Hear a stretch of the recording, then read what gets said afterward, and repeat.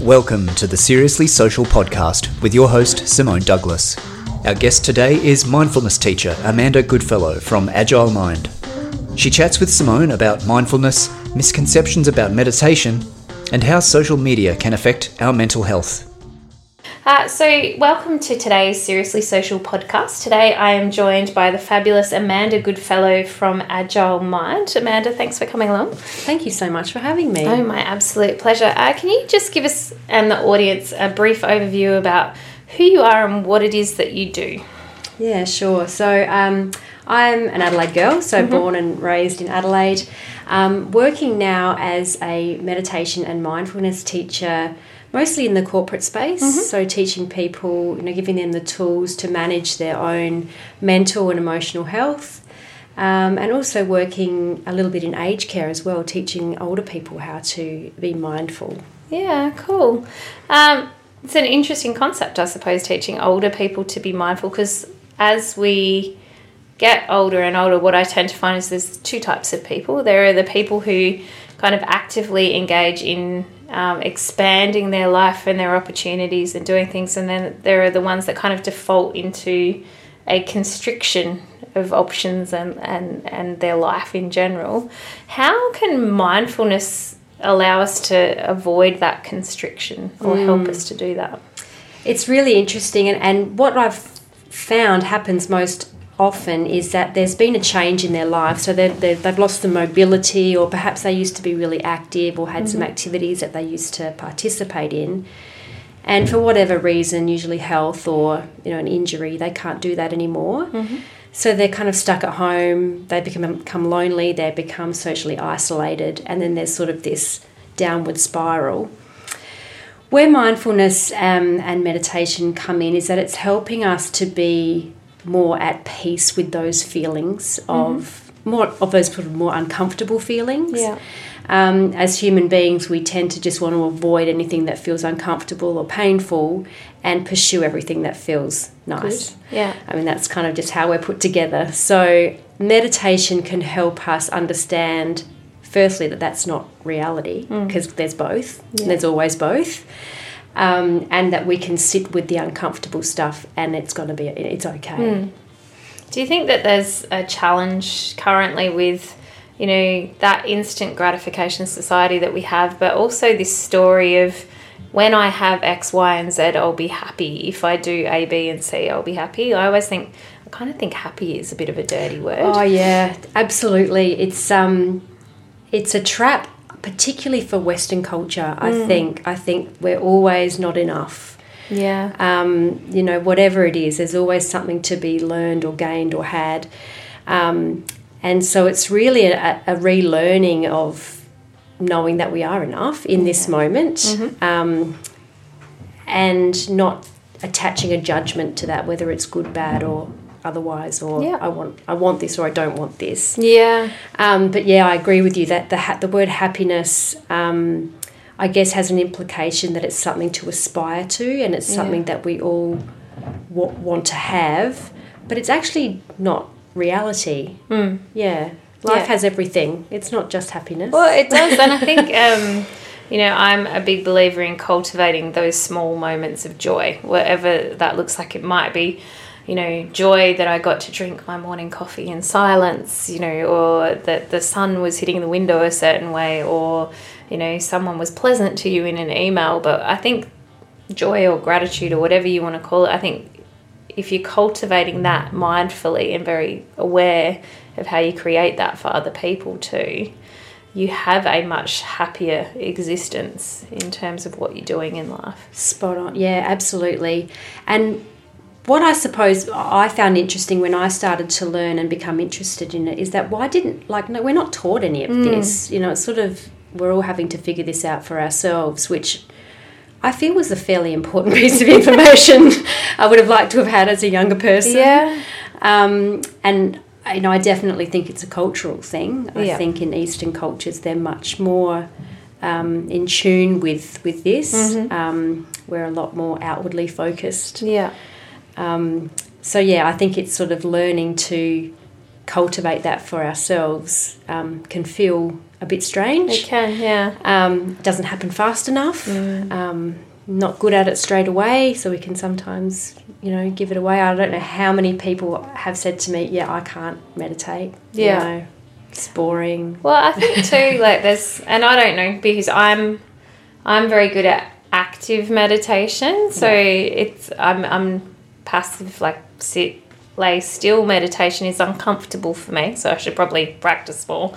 But if I'm doing active meditation where I'm in a physical activity, like even if it's like the gardening or it's like running or then it's much easier for me to let all the other things fall away. Is there like a myth or a perception around meditation that you always do it seated with your legs crossed? And oh my goodness, like so huge. I think it's a really big barrier for a lot of people. And some of the comments that I get, do I have to wear my robes, and will we be chanting? And I generally say, well, we can if you like, because I quite like that kind of stuff. Yeah.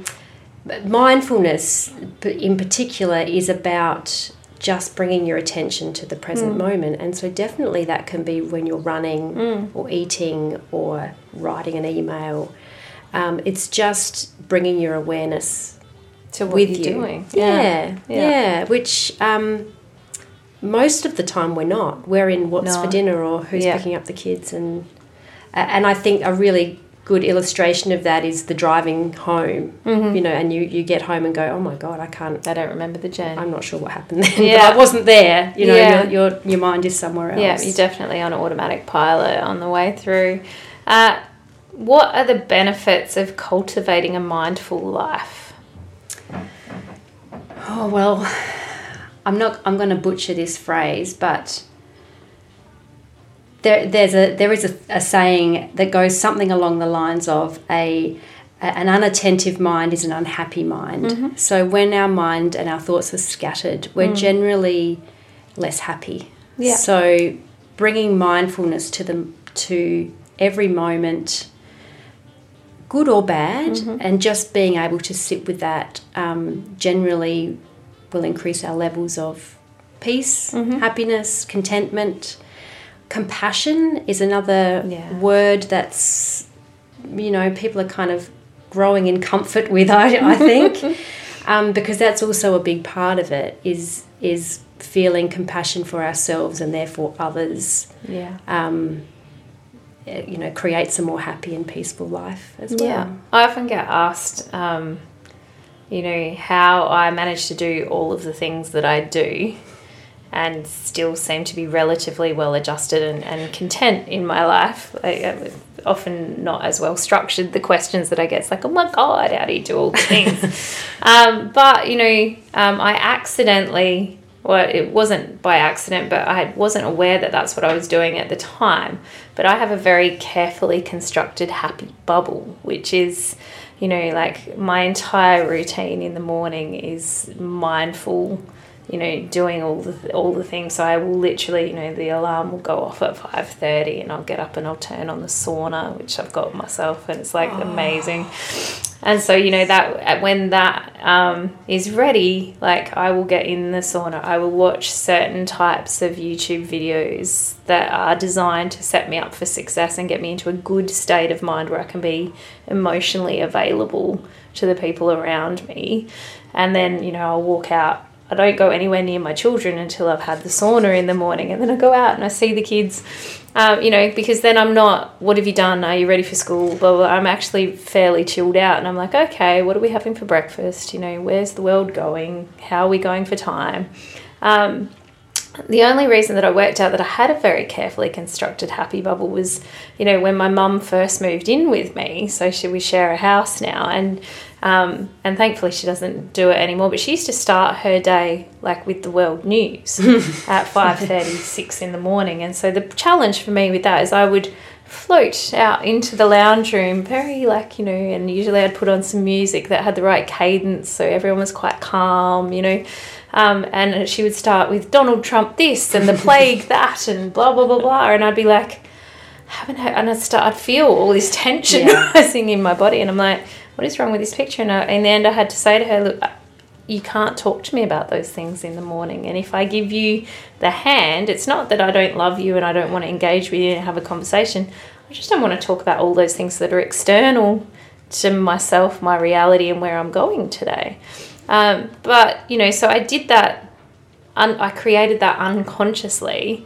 But what are the steps that someone can take perhaps to start engaging consciously in that mindfulness if it's a completely foreign concept to them and they have never heard it before?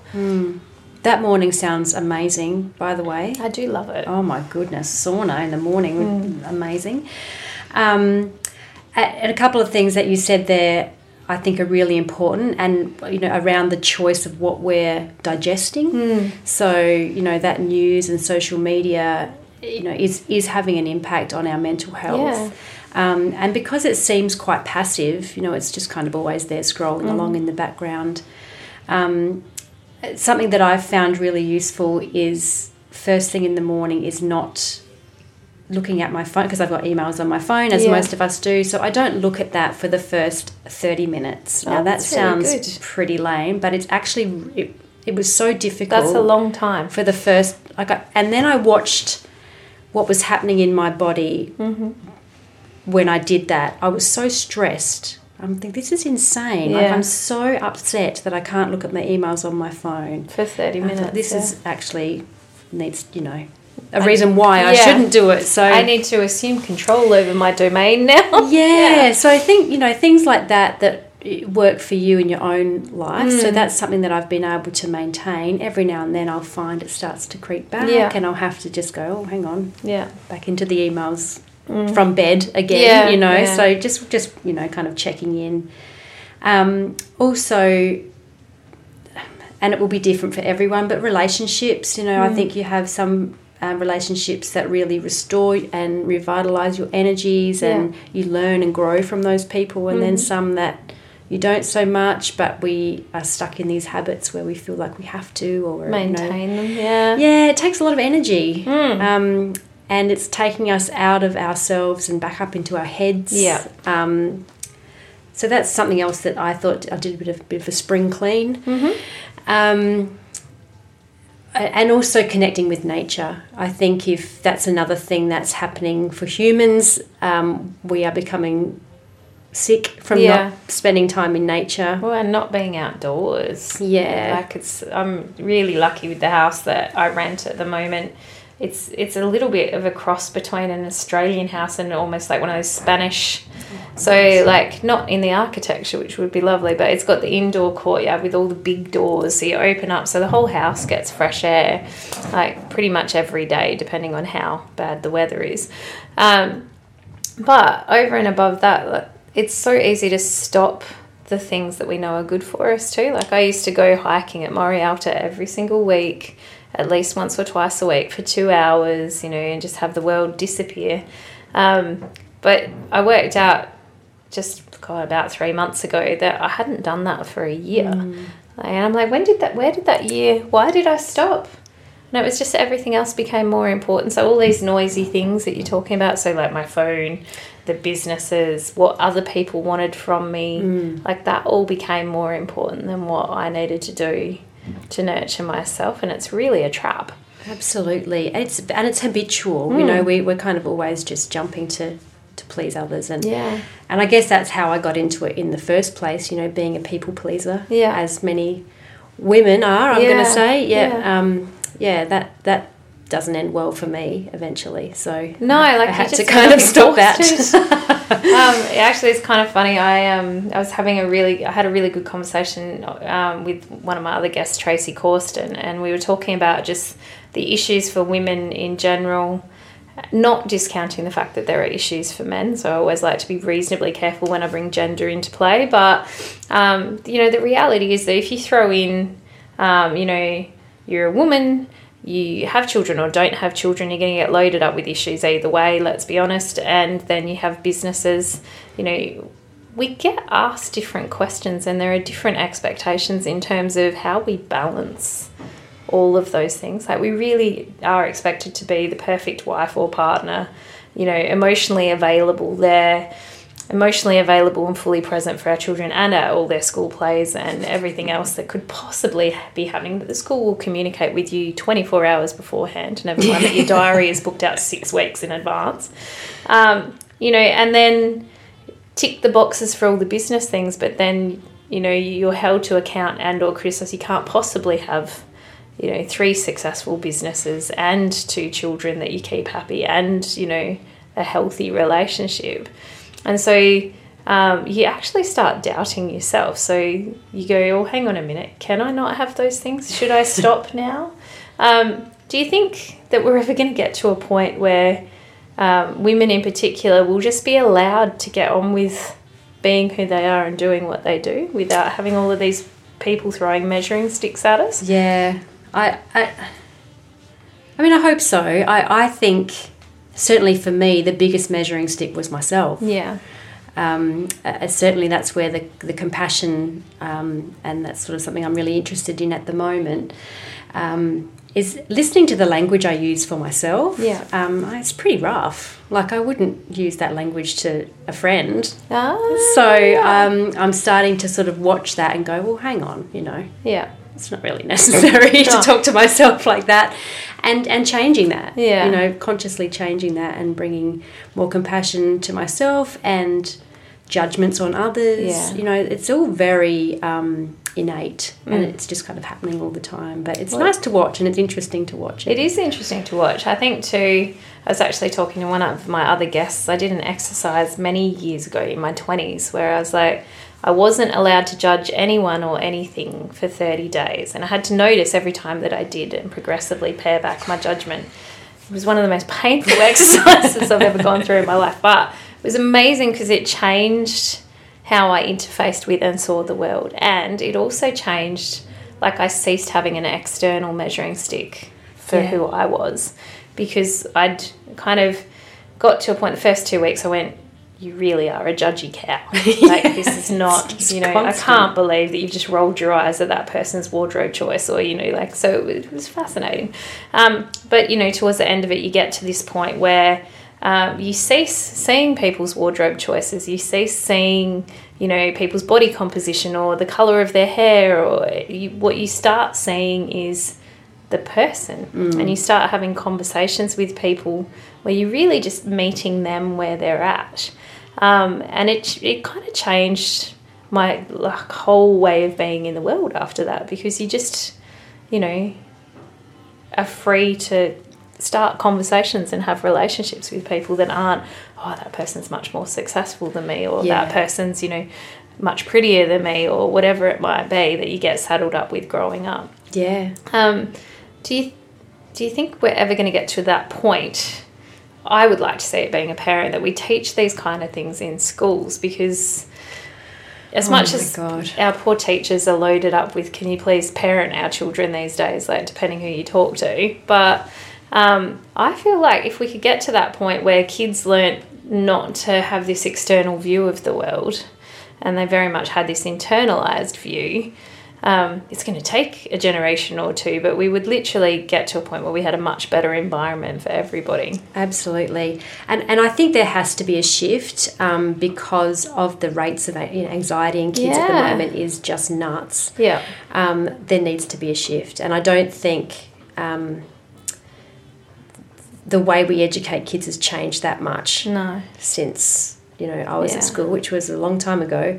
Really, it hasn't changed, and society has around them. So I think we're definitely going to have to try and somehow get mindfulness and self-compassion into children at a younger age, because we're seeing them get really stressed out. Yeah, well, and I think too, if we can teach children that, they go home and teach their parents. This is the thing. Your kids come home and teach you all sorts of things.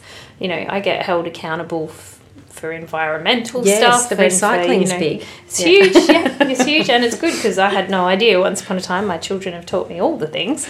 But it's they do. They question things. They'll question your use of language. They'll question why you say something the way that you do, or why you've judged somebody to be deficient or otherwise. And I know in my house, I'm very obsessive about language because I think it's really powerful. And so, simple things like, one of the kids will go, I'm so shit, or whatever, because they've just died on a computer game.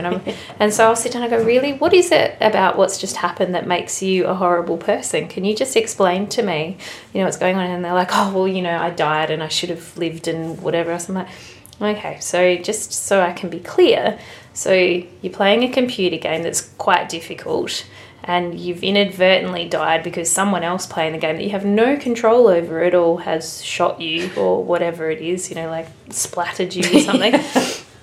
And that makes you a bad person. How?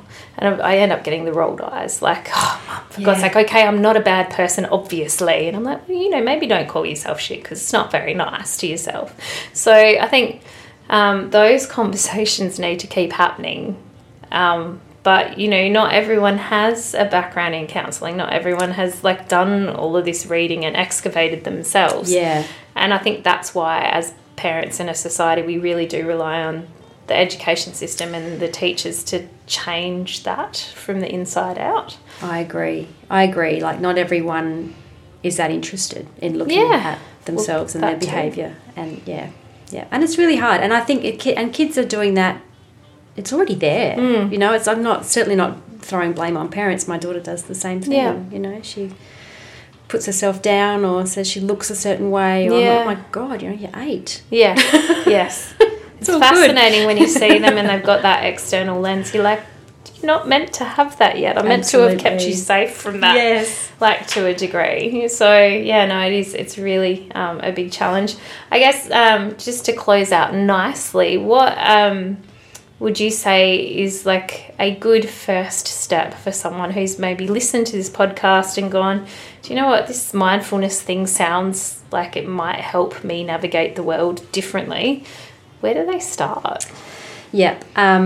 There's a couple of really good apps that people would know about. So Headspace is one, Smiling Mind is another. Yeah. They are both mindfulness-based apps. Okay. So they're not long seated meditations. Yeah. They just give you a couple of short little exercises. Yeah.